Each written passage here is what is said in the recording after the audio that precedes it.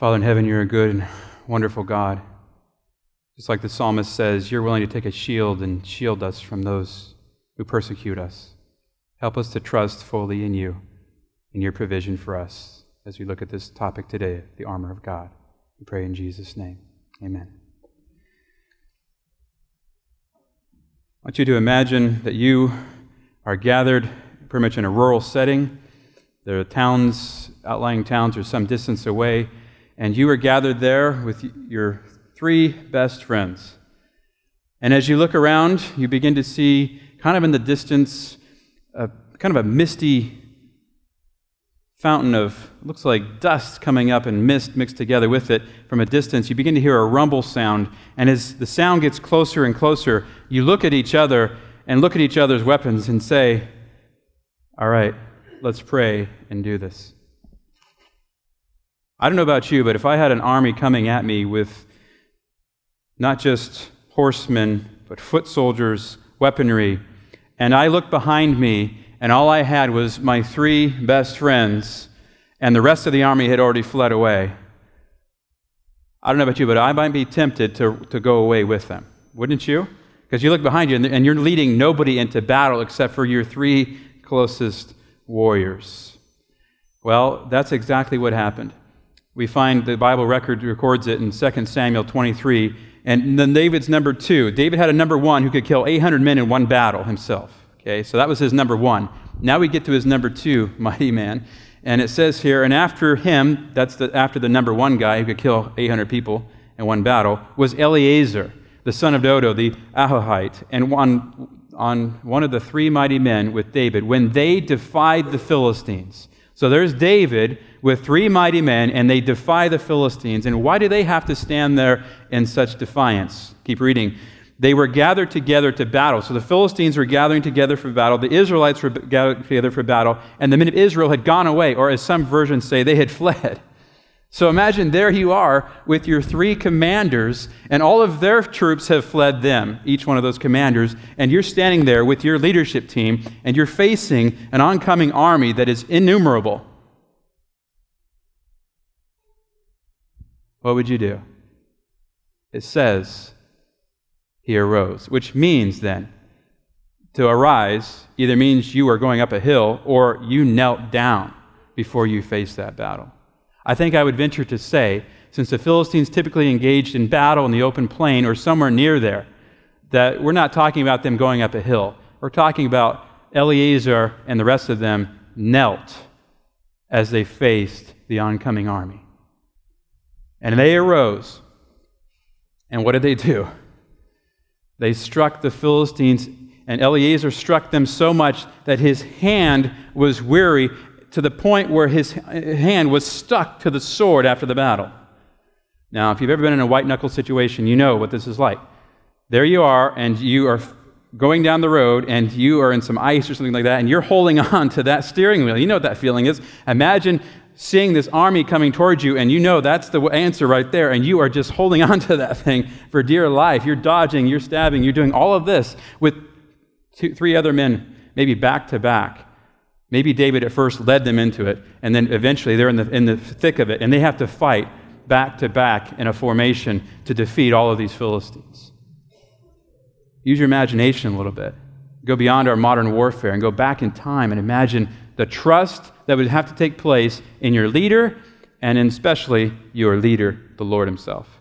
It says his hand held on to the sword.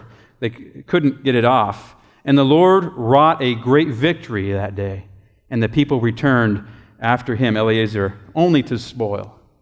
And so the rest of the troops came back when it was time to pick up all of the goods. Wouldn't that be quite a day? Imagine if you were one of the 4 people that survived that battle, but not only survived it, but defeated the enemy. You'd be tempted to say, yeah, that was pretty good, wasn't it? But they were not tempted. They knew that they knelt and they rose with the Lord's victory only, causing them victory. And so the victory was because of the Lord. And I would have a sense of thankfulness and a sense of probably relief and say, oh, wow, Lord, if you can cause a victory like that, surely you can bring about more spiritual victories in my life as well. And so this is a scenario we find And I would like to say that it's just, you could say, well, that's just an ancient battle. But as you go in throughout the Bible, you find they go from the ancient battles to really the spiritual battles of our lives. And imagine there's somebody who's in chains, and yet he believes that he is clothed in the armor of God, and he is really not captive. He is really being victorious over the situation that he faces. Paul looks, you can imagine them being locked up there. You have a soldier in front of you with the sword, with the helmet, with the breastplate, with all the armor clad.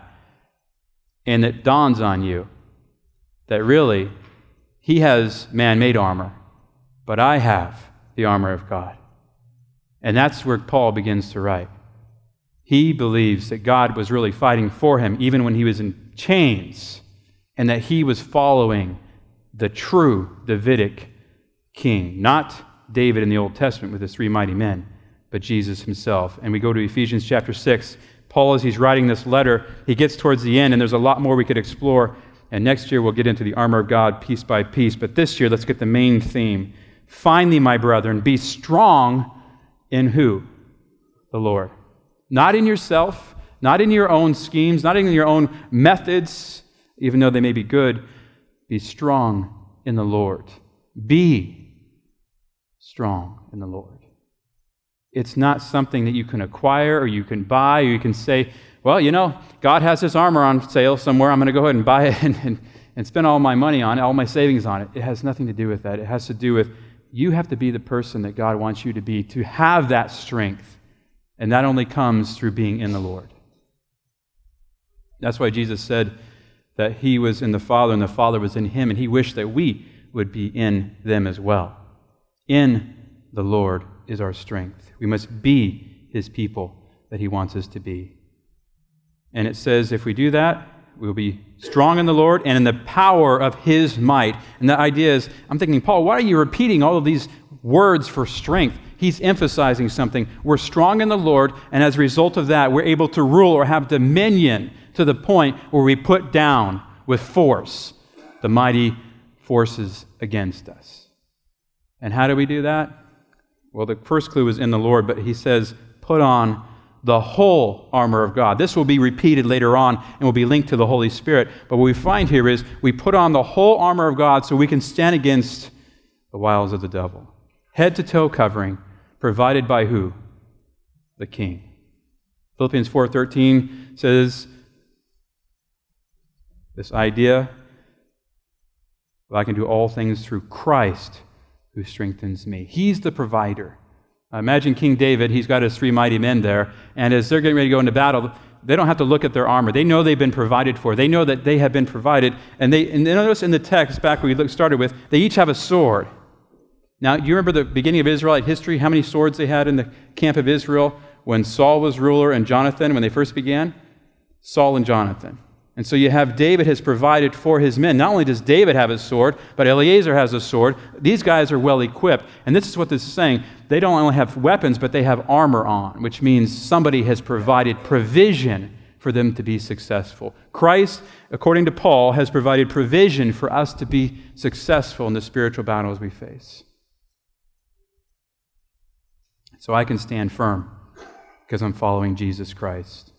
It's like the Lord's saying, Murray, look at and be aware of the enemy advancing. Yeah, there's enemies. There's hordes of evil forces advancing against you spiritually and against your church that you love and you pastor, but don't focus on them. Allow me to direct your path. Yes, they are coming, but be like Eleazar and them. Take the knee and rise up and stand firm until the end. I've been over that ground before you. I'm giving you peace, love, joy, and strength as you pray to me.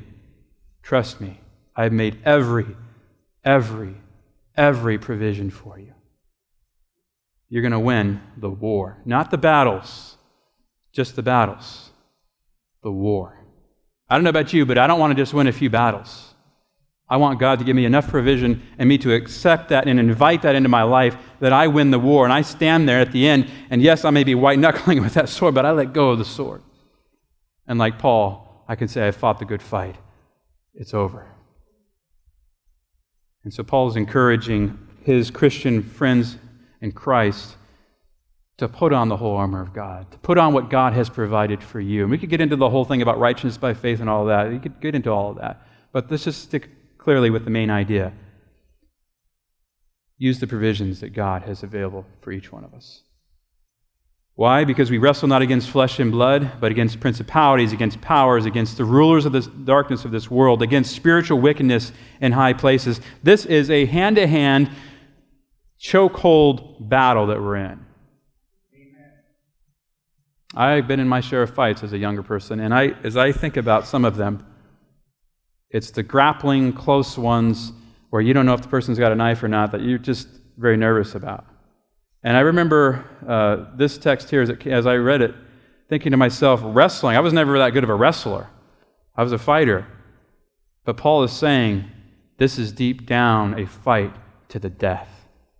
Satan means not just to harm you. Satan means to use you, abuse you, and kill you eventually. And why do I know that? Paul says we wrestle.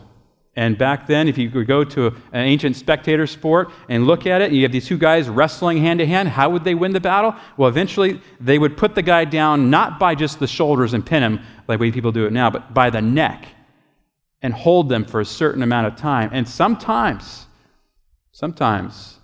crush their neck just to make a point. Can you imagine a battle like that? Paul's saying that's the battle that Satan has, and he seriously wants to do that to you. How do you feel about that? I don't feel comfortable enough and powerful enough to face that type of person, that type of foe. But Paul is saying you can, through the provision of Christ, be victorious. And he will be the one that is down by the neck, not because of you, but because of Christ. And so as I look at the problems I face in life, I realize behind it is really Satan trying to get a chokehold on me. And it's not the problem or the person, it's the powers behind that problem or person that I really need to go after. And the only way to engage that is through prayer and through Christ. Imagine being a commander of an army, and you look in horror as those 4 men stand back to back, hacking down your best soldiers. Now, this happened with that movie 300, or those 300 warriors that stood against the Medo-Persian army. But as you look at the stories in the Bible, they're even more astounding than that. 4 individuals, sometimes one individual against 800 people. And imagine being the one who's commanding the losing side of that battle. When you see these 4 individuals back to back, hacking down your best warriors, you keep sending wave after wave against them. You eventually tell your soldiers to back off, and you shoot the fiery darts at these people, and they just keep blocking them. And somehow they put them out. And then they rush upon your archers and hack them down. Can you imagine being the commander of a battle like that and watch in horror as they cut down your whole army and now they're advancing towards you? That's what Jesus says through Paul happens with Satan, even with one of us mighty men or women of God. He watches in horror as his whole force is depleted upon you, not because of you or me, but because of Christ.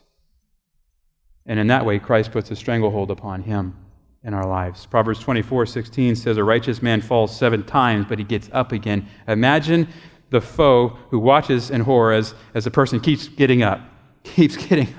Maybe they're hit by a huge glancing blow and they get knocked down, but they turn around and they get up and they just keep coming at you. That's really the mission of the church, to keep moving forward, even though huge obstacles are faced against us. We saw this back in Ephesians 3, where it says the mission of the church is that the manifold wisdom of God might be made known, which was a passive. It's like the forces of darkness look on passively like they can't do anything about it. They're watching as the church is united. They're watching as the prayers of the saints open up doors for heaven's forces to be poured out, lives to be changed, and their forces to be depleted. They're watching in horror as rulers and the authorities in the heavenly places, as we stand firm with Jesus and have victory with him. That's the mission of the church, is to be victorious. And I want that to happen in my life.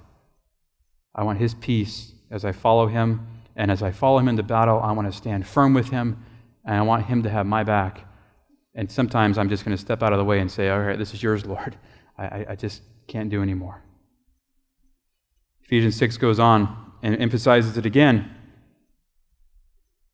Therefore, take unto you the whole armor of God. That's the second time it's mentioned. It must be important that you may be able to withstand in the evil day, and having done all, there is a part for us to play. We're not passive in this. The passive part is invitation. You're inviting God's presence, but at that presence and that bidding is enabling. He is telling you to move forward. It's kind of like when people say, well, I'm going to pray for people. And I say, well, that's fine, but eventually prayer without action, you need some action attached to that.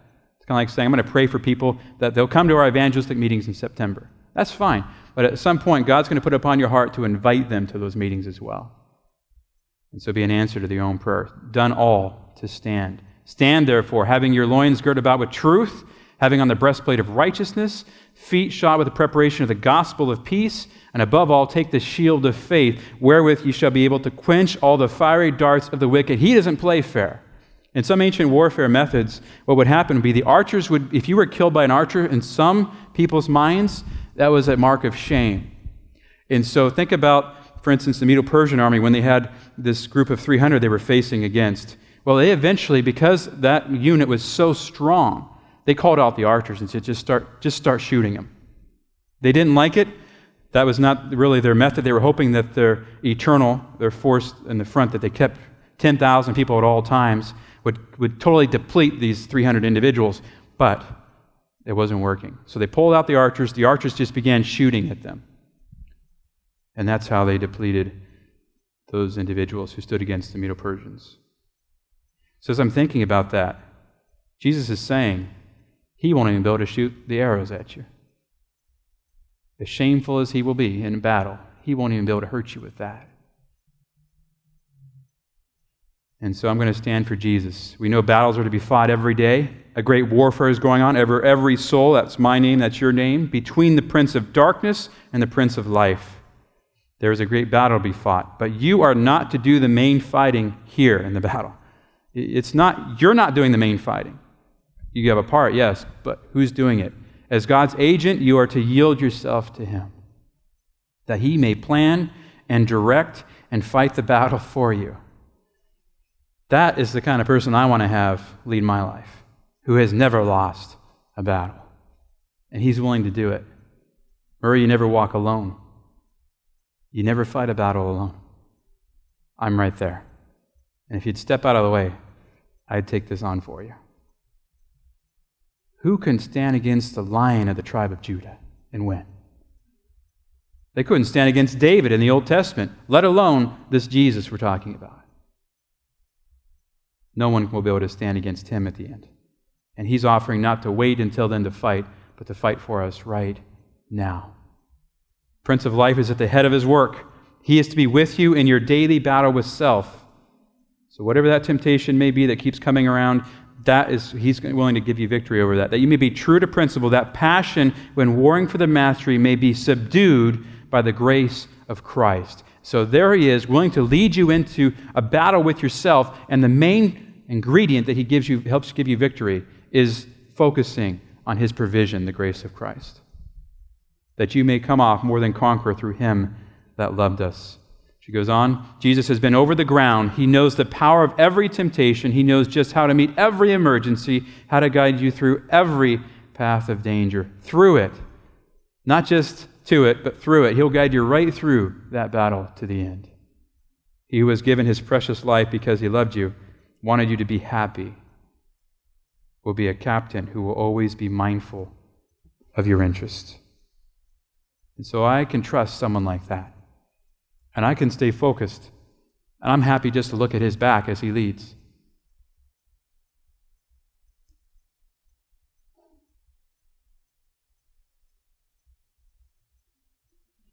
But how does the armor symbolize focusing on Christ and his provision? Let's move on. Verse 13, take on the whole armor.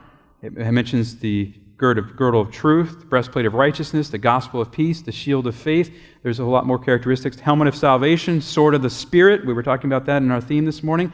Praying always with all prayer. Involves prayer. Involves the gospel down in verse 19. And it involves us becoming the ambassadors for Christ as well. And as I went through that list, it was interesting, and our young people have this answer now to write down. It was interesting, I found quite a bit of those components, not only just in Psalm 35, where he takes the shield and shields you, but in Isaiah 59, where he comes and says, I've got good people. They're being persecuted, torn down. No one seems to be interceding and working on their behalf. I'm going myself to this battle. And Isaiah 59, beautiful text. It lists off all of these characteristics. Isaiah 59, verse 15. Truth fails, and he who departs from evil makes himself a prey. So you're departing from evil, you're trying to do the right thing, and all of a sudden they descend on you, like someone descending upon prey. So imagine that. Someone who's innocent in heart, now being persecuted and sought after by evil, and God watches that. Then the Lord saw it, and it displeased him that there was no justice. That's not right. That's not good behavior. He saw that there was no man, wondered that there was no intercessor. Therefore his own arm brought salvation for him, and his own righteousness, it sustained him. For he put on righteousness as a breastplate. Who's the he? This is the Lord. A helmet of salvation on his head. He put on the garments of vengeance for clothing, and was clad with zeal as a cloak. According to their deeds, according he will repay fury to his adversaries, recompense to his enemies. The coastlands he will fully repay. So shall they fear the name of the Lord from the west, and his glory from the rising of the sun. When the enemy comes in like a flood, the Spirit of the Lord will lift up a standard against him. The Redeemer will come to Zion, and to those who turn from transgression in Jacob, says the Lord. As for me, says the Lord, this is my covenant with them. My Spirit who is upon you, and my words which I have put in your mouth, shall not depart from your mouth, nor from the mouth of your descendants, nor from the mouth of your descendants' descendants, says the Lord, from this time and forevermore. If there's no parallel between that and Ephesians, then I'm obviously not reading it correctly. It's pretty clear that there are parallels. It's pretty clear that God sees our spiritual defeat. He sees the injustice. He sees the sorrow. It displeases him. And he says, I'm not sending anybody else but myself to fight this battle. And that's what Paul's saying. I'm locked up, but God is really fighting for me. Our armor is provided to us by Jesus himself. It's purchased at a great price. In essence, we become in Christ when we trust him, and he then fights the battle for us. And where was that price paid? Well, if you look through this text, you'll find all those elements there. It says in verse 20, the Redeemer shall come to Zion. When did he come to his people? When did he come and offer a great price and have a victory above victories? Remember the old prophecy in the Old Testament? He would crush the head of the serpent and himself be wounded. When did that take place? When was Christ wounded? Right there, at the cross. And at the cross, then, we know that a defeat had taken place. Even though Satan thought he had Jesus, Jesus actually had a reversal, great cosmic reversal. And because he did not stay dead, he arose, innocent Savior, wonderful King, and he provides provision now from heaven. And so we find that is really the decisive battle. That's where he went, and you find there's no fault with him. He has perfect righteousness. Let us fulfill all righteousness. You find throughout his life, the plan of salvation is upon his mind. You find throughout his life, he goes about sharing the truth. Wherever he goes, the gospel of peace was upon his lips. And he came to confirm a covenant with his people. And so Paul, when he uses the armor of God and he sees the soldier standing there, he's really reminded of the Old Testament. He's really reminded that Jesus has fought the fight for him, and Jesus will provide for him. And so the Lord's covenant is mentioned here, and the Spirit and the words of God. And let's compare these two now. If you look at the armor of God in Isaiah, you've got the righteousness as a breastplate, armor of God in Ephesians, breastplate of righteousness. You go to Isaiah, helmet of salvation in Ephesians. Spirit of the Lord, Spirit of the Lord. Look at these comparisons. Word of truth that will last forever, truth in the form of a girdle and a sword. And then you go on down, it's implied that those who are God's people, that he fights for, are having faith in him, are trusting in him, because they turn from sin. Well, you've got the shield of faith in the New Testament, implying that we're continuing to trust Jesus even though the fiery darts are coming at us. And then in Isaiah, you've got an ambassador, a messenger of truth. That's none other than the Lord himself delivering a message. And Paul says, I'm an ambassador, and I have this gospel to share with everybody. I believe that Jesus is really a fulfillment of both of these texts. That he is the one we look to for that provision. And so when we focus our minds on his provision, how he has paid the price, he has crushed the head of the serpent, yet he has that beautiful life to offer us in our lives. As I look and focus on him every day, become more like him. He begins to win the battles in my life. And there are some that sometimes I allow the victory to have some enchanted ground into my heart, but I want the Lord to close that off and to take that ground and give it back to Jesus.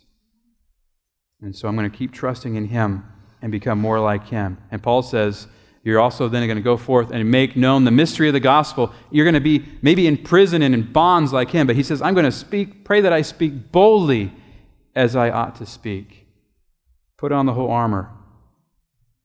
Look to Jesus for your victory and witness with Jesus there. You'll be happy and you'll be with someone who's mindful of your interest every step of the journey. He will lead you everywhere. Isn't that what he said in Matthew 28? Jesus came and spoke to them. All power is given to me in heaven and earth. Go make disciples of all nations. Teach them, baptizing them in the name of the Father, the Son, and the Holy Spirit, teaching them to observe all things I've commanded you. And lo, I am with you always, even to the end of the age or world. And it goes on in Matthew 24, before that, he said, but he that shall endure to the end, the same shall be saved. And this gospel of the kingdom shall be preached in all the world for a witness unto all nations, and then shall the end come. And so we become warriors for Christ, but we take a message of Christ to the world as well. And we'll be able to endure, we'll be able to teach through the power of the Holy Spirit, and that really will wrap up Earth's history. Not the tsunamis, not the earthquakes, not everything else, but the preaching and sharing of the message of Jesus. So we have to focus on that every day. We have to share him with those around us. So imagine being Paul. There you are locked up. You see this guy in the armor. You think, well, I look locked up, but I'm actually clothed in armor. You can't really touch me unless you go through the armor that God, the provision that God has provided. And so there he is, seeing that. And later on, he comes along and says, all right, I fought the good fight. It's like he's saying, I could let go of the sword now. And now is laid up for me this beautiful, beautiful future. And so Paul, locked up, writes these words to not just them, but to us, to encourage us. Writes those words and says, put on the whole armor of God. Focus on his provision. Focus on his victory. You'll have that victory. And eventually, we'll all let go of the sword. We'll be at peace forevermore. And so I want to focus on his provision. I want to focus on him to the point where it begins to permeate my life more and more. It's already started some time ago, but I want that victory to keep flowing into me so that Satan is hacked down and he throws more and more at me, and the Lord's like, oh, I prepared you for that. I prepared you for that. And I'm like, I can't. And so we just keep moving forward until we let go of the sword. That will be a wonderful day. So I want to be clothed in the armor of God, not man's armor like Paul saw there in the jail. And I want Jesus to lead me all the way. So all I am doing this morning is encouraging each one of us to focus on Christ. He's provided the provision, and he's called upon me to sound the battle cry and say, follow him. You may look around and only see 3 other guys with you, just like in our opening story. But I can tell you right now, that's the place to be if that's where God has called you to be. And so our closing song is to that effect. We know that God has provided provision. We know that he has this beautiful protection and armor for us. But we must focus on him and keep marching forward as he sounds the battle cry. Lord, may our focus ever be on you, your provision, your power, and your soon return. You are captain of the mighty throng. Even if we look outnumbered, we have all of heaven on our side. Help us to put on the armor each day, ready for a battle, ready to stay focused on Christ until the end when we let go of our swords, and we take a hold of our crowns, and we throw them at your feet and say, worthy, worthy is the Lamb. In his name I pray. Amen.